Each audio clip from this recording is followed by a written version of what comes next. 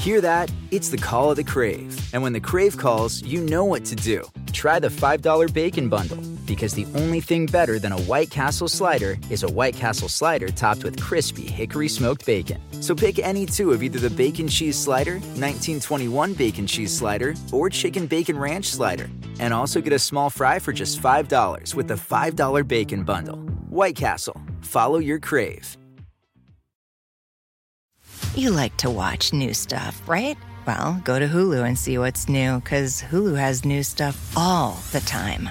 Like Vanderpump Villa, the new docudrama starring Lisa Vanderpump, where first-class luxury meets world-class drama. A new season of The Kardashians starring The Kardashians, of course. And Grand Cayman, Secrets in Paradise, the sizzling new reality show set in the tropical Caribbean. It's all new, and it's streaming now on Hulu. Civics 101 is brought to you in part by the Corporation for Public Broadcasting. I grew up in a George Will household, as I'm sure a good many people who were listeners did too. Way back when we decided to finally do episodes about the parties, what is the Republican Party, what is the Democratic Party, I think that this was your first suggested guest, Nick. Yeah, George Will is a conservative journalist who played a major role in the Capodice home when I was a kid. I was the only one who didn't get sick when reading in the car, so I would read George Will to my dad in the back seat. Did you know what he was talking about? I had no idea what he was talking about. Hello? Hello, is this Mr. George Will? This is me. Hello, this is Hannah McCarthy at New Hampshire Public Radio. How are you doing this afternoon?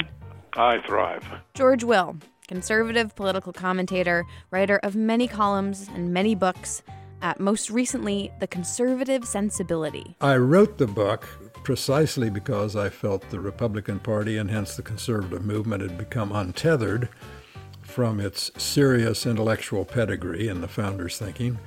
And I like to think that it's a path back to that. Right. The thing you need to know about George Will is that this lifelong Republican is not a Republican at the current time. He severed ties after the 2016 election. He is now unaffiliated. You know, leaving the Republican political party is not leaving a church or like leaving your family. It's not a wrench to your identity. Political parties are useful until they're not. And I decided the Republican Party wasn't useful to me anymore. George Will is discontented at the moment, which is kind of perfect because discontentment, the writing of a new political philosophy, the sloughing off of the old and no longer useful, that is where the Republican Party all started. And that is why it has changed over time. People ought to remember that the Republican Party started as a third party. Americans periodically say, gee, can't we break up the duopoly of our two-party system? Well, we did once, and that is the Whigs were there, and then suddenly they weren't there. They were replaced by this insurgent third party, the Republicans, founded in 1854 in Wisconsin. Okay, so how did we get from that party in Wisconsin in 1854 to the party that George Will has just left in 2020? Well, that is a long, messy story, so let's get started. I'm Hannah McCarthy. I'm Nick Capodice. And this is Civics 101, and today we are talking the Republican Party. And the Republican Party that started in Wisconsin in 1854 looked dramatically different from the party today. All right, before we dive back into the history of the Republican Party, can we just together establish what is the Republican platform right now? So the last time the party published an official platform was 2016. And keep in mind, few members of the party outside of politicians and pundits actually read platforms. But lawmakers do tend to vote along the lines established there. So the Republican platform reflects social conservatism. It supports restrictions on abortion and immigration, but fewer restrictions on gun rights and corporations. It's big on states' rights as well and choice when it comes to healthcare and school. It's about what the individual wants rather than what the government says is good for you or not. And fiscally, the GOP is all about low taxes and free market capitalism. What does that mean? Because I hear that so often with the Republican Party. What is free market capitalism? Right. Most basically, it means a system where the market regulates itself and government stays out of it. Okay. Socially conservative, generally opposed to government interference with economics and state lawmaking. And that's the brand of the GOP. Right. Wait, why do we call them the GOP? Oh, yeah. GOP stands for Grand Old Party, which used to be a moniker used by the Democrats, but the Republicans kind of took it over following the Civil War, and it just stuck. Okay, and despite them being the Grand Old Party, the Republican Party is, in fact, younger than the Democratic Party. It is, indeed. For a few decades in the 19th century, it was the Democrats and the Whigs, and they're holding down the fort, trading the presidency back and forth. Well, the Republican Party, as we know it, formed in 1856, and it was the first time that the Republicans, as a party, had a national convention. This is Catherine DePaulo Gould. She's a professor of political science at Florida International University. And really what had happened previous to this is the Democratic Party, created in 1828, really with the election of Andrew Jackson, had existed alongside the Whigs. And the Whig Party had competed with the Democrats up until about the 1850s. So mid-1850s, the Civil War is on the horizon. At that point, slavery became such a huge issue, and the Whig Party refused to take a stance. And by the 1850s, slavery wasn't something you could just sort of go, meh. So what happened was the Whigs split apart, and those that had supported slavery became Democrats, and those who wanted slavery abolished became the Republicans. So the Whig Party just vanishes? It couldn't agree on slavery, an issue powerful enough to tear the country apart, and it tore the Whigs apart as well. So the Republicans staked their platform mostly on being anti-slavery. Some of them are outright abolitionists, want to get rid of slavery entirely. Some just don't want it to expand west as the country expands west. There's a whiff of small government and states' rights in there, but fighting slavery is the great unifier for this young party. Their first presidential candidate, John C. Fremont, loses to James Buchanan, but their next candidate is Abraham Lincoln. So a completely brand new party manages somehow to elect the guy who's later considered the greatest president of all time. Well, you can't discount the fact that this party bursts onto the scene in what is essentially a perfect political storm. Because you've got the weakening of the Whigs, there's this division in the Democratic Party, and this really strong, simple platform of being the anti-slavery party. Okay. But after the war is done, then what are the Republicans? Once slavery is eradicated, what's their new platform? What is interesting is the Republican Party really became this sort of civil rights party. Even during Reconstruction after the Civil War, they pushed different civil rights acts to protect these newly freed slaves from their state governments for violating their rights. For a while after the war, the Republican Party remained the party on the side of African Americans. They pushed for civil rights legislation, and they started the Freedmen's Bureau to protect formerly enslaved people in the South. But the country is changing, and so the Republican Party begins to change. You like to watch new stuff, right? Well, go to Hulu and see what's new, because Hulu has new stuff all the time. Like Vanderpump Villa, the new docudrama starring Lisa Vanderpump, where first-class luxury meets world-class drama. A new season of The Kardashians starring The Kardashians, of course. And Grand Cayman, Secrets in Paradise, the sizzling new reality show set in the tropical Caribbean. It's all new, and it's streaming now on Hulu. The beginning of it, I guess, would be the 20th century, the early 20th century, in maybe around 1912 or so. This is William Adler, Associate Professor of Political Science at Northeastern Illinois University. And this is actually the 1912 presidential election turns into a three-way contest between Woodrow Wilson for the Democrats, William Howard Taft, who's the president at the time, the incumbent president of the Republican Party, and then Teddy Roosevelt, who had already been president under the Republican banner, comes back in 1912, decides he wants to try to get the nomination of the Republican Party again away from Taft. A very complicated and messy drama between the two former friends.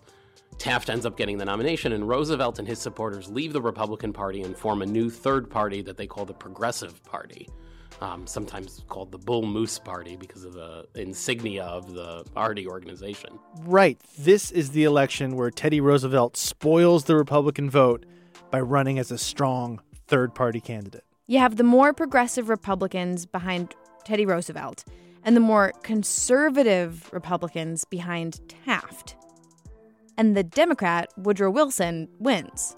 Now, the Progressive Party does not stick around, but that divide between liberal Republicans and conservative Republicans does. Wait, so is this that moment that shifts the Republican Party towards conservatism? Well, it's certainly part of it.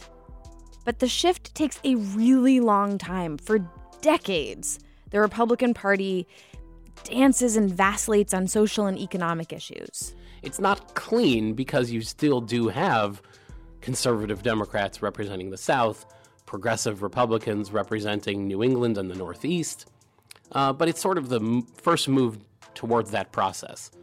The presidency of Franklin D. Roosevelt is also a step in that process. Remember, the Republican Party is the party of the North, ostensibly the party of African American rights. But as the nation is becoming more urban and more industrialized, it's also the party of Northern businessmen. And both parties are reassessing who it is they want to court as voters. And a few other complications arise between the 1912 election and the election of Franklin Delano Roosevelt in 1933. One of the important things that happens is the Great Depression. And in the Great Depression, the parties have to make a decision about how they are going to respond. The Republican Party suggests that it wants to respond by waiting it out. It'll be okay. We have kind of downticks in our economy all the time. This is Kenesha Grant, assistant professor of political science at Howard University. She also happens to be a foremost scholar on the other major shift happening in the United States at the time, the Great Migration. Black people are flooding into the cities. The Great Migration brings about 6.5 million Black people from the South into the North. The Republican Party is focusing on business interests and towing a different line than the Democrats in terms of the economy. Right, and all of these African Americans who are moving into the North, I imagine their needs don't necessarily line up with the needs of comparatively prospering Northern elites, right? The Republican Party and the people who are making decisions in the Republican Party are suggesting that the Great Depression is not actually that bad. You know, it'll pass, it'll be fine. But they're making those statements because they are not impacted in the same way. Like they may lose money, but their losses are not going to look anything like the losses of the person who has just moved to Philadelphia, for example. So is this when the African American community started to vote more Democrat? When we elected FDR? Well, not the first time he was elected. Actually, the 1932 election was the last one in which a Republican candidate got the majority of African American and person of color votes.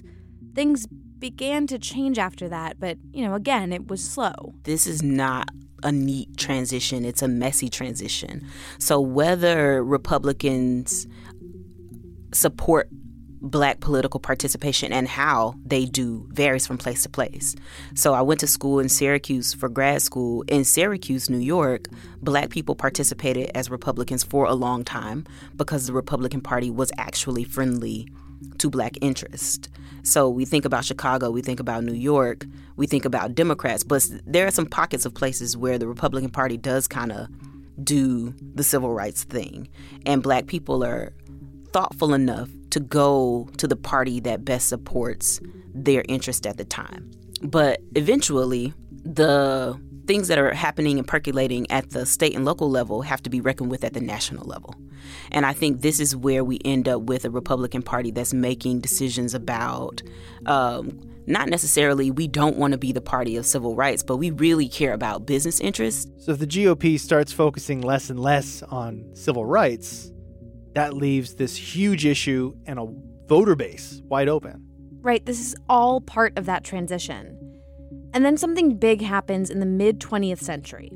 Here's William Adler again. And then the big shift happens after the presidency of Lyndon Johnson in the 1960s, really tied into the passage of the civil rights laws, which really marks the Democrats as the party of the liberal side. And gradually the Republicans, even though they're split on the issue of civil rights, gradually after that point turn in a more conservative direction. Gradually over the course of the 60s, 70s, 80s, and 90s, all those Southern Democrats gradually become Republicans. And so what you have today then is a situation where those people's, the next generation down the line have essentially flipped their partisan loyalties as a result.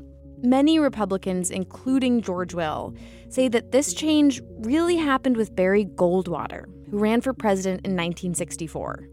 Goldwater sought to refocus the party. Goldwater said in his book, The Conscience of a Conservative, that we had strayed from the idea of limited government, that the founders wanted it limited for a reason, that government should be limited in its power to allocate wealth and opportunity so that we don't politicize life promiscuously. So I think beginning with Goldwater, we began to worry about this articulately, and we began to say that the Republican Party has to rethink its connection to the founding. So Goldwater's saying the Republican Party should get back to its roots, which is about small government and the free market. Yeah, he was very much opposed to government interference. He was all about states' rights. He was opposed to most social programs. A lot of moderates in the GOP thought that he was too far right. But he had passionate support among voters and really served to establish the Republican Party as the party of the right. Even that, though, took decades of ideological tug-of-war between conservative and liberal Republicans. That lasted until Ronald Reagan came in and the parties began to sort themselves out. There really are no longer liberal Republicans and there are no longer conservative Democrats. Whether people are happy about this remains to be seen.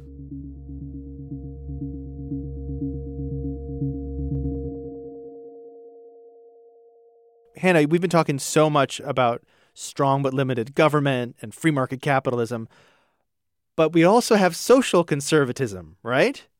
We haven't talked about the, quote, Christian right. How did they become such a significant part of the Republican Party's voter base? Well, Reagan really firmly established what the Republican Party is. He played to both the capitalist leanings and the social conservative leanings of the voter base. George Will calls this the theory of fusion, bringing together two separate but overlapping groups of people. Evangelical Christian social conservatives concerned with abortion, pornography, and all the rest. And on the other side, the libertarian impulses of those who believe in free market capitalism. And what Ronald Reagan did was successfully bring those two into the Republican tent. And keeping those two in equilibrium and in amicable relations has been a sometimes challenging project, but it has been the essence of Republican success since Reagan. So all these elements, limited government, limited regulations, social conservatism, those are still part of the Republican Party platform. That's how they define themselves. So what is it that made George Will, a lifelong Republican, sever his ties with the GOP? Today, the Republican Party is, in my judgment, a cult of personality. When the party gets back to ideas, which are interesting and which people like to talk about, then you can have really serious arguments about whether or not government should allocate wealth and opportunity, whether or not the government is more efficient than the market in allocating services such as health care or pensions.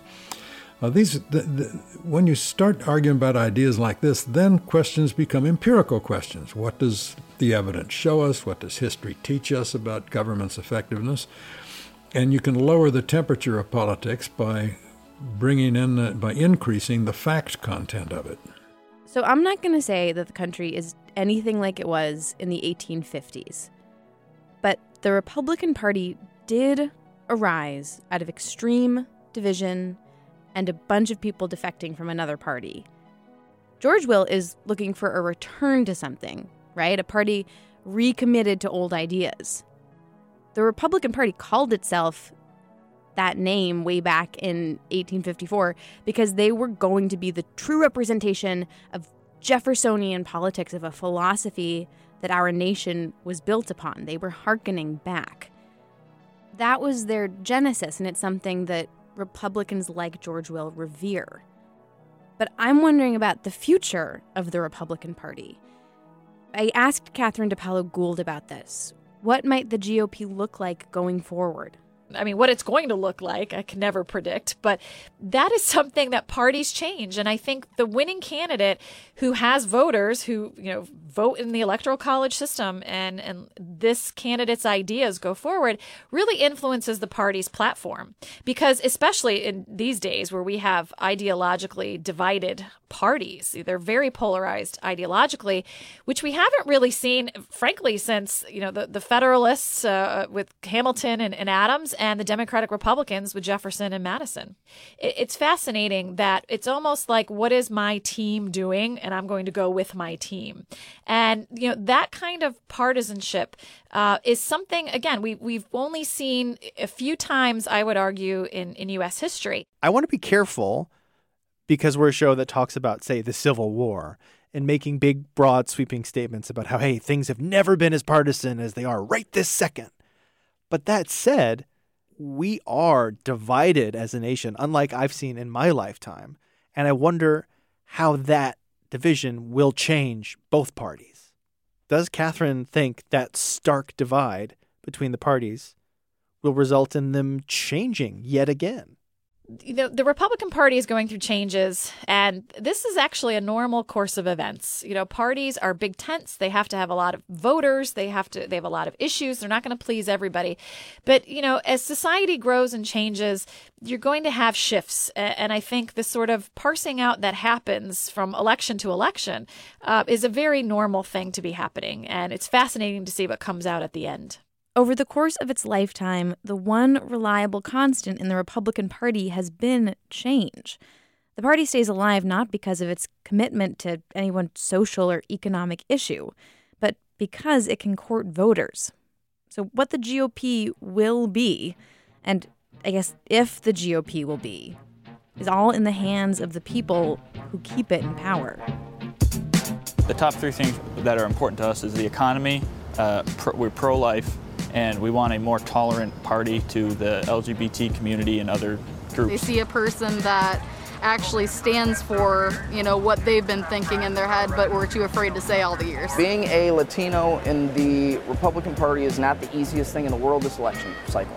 It's just honest. Honestly, I do not recognize the Republican Party of today. Immediately, I saw a plan to bring back a manufacturing base to America, and that's what the economy needs right now. A majority of young Republicans now support marriage equality. They reject Republicans on social issues, and they reject Democrats on economic issues. If they're connected to Donald Trump, they are not connected to me. He's talking about bringing America back, and I'm thinking, these are values. If you don't like this country, get out. Leave. That's all he said.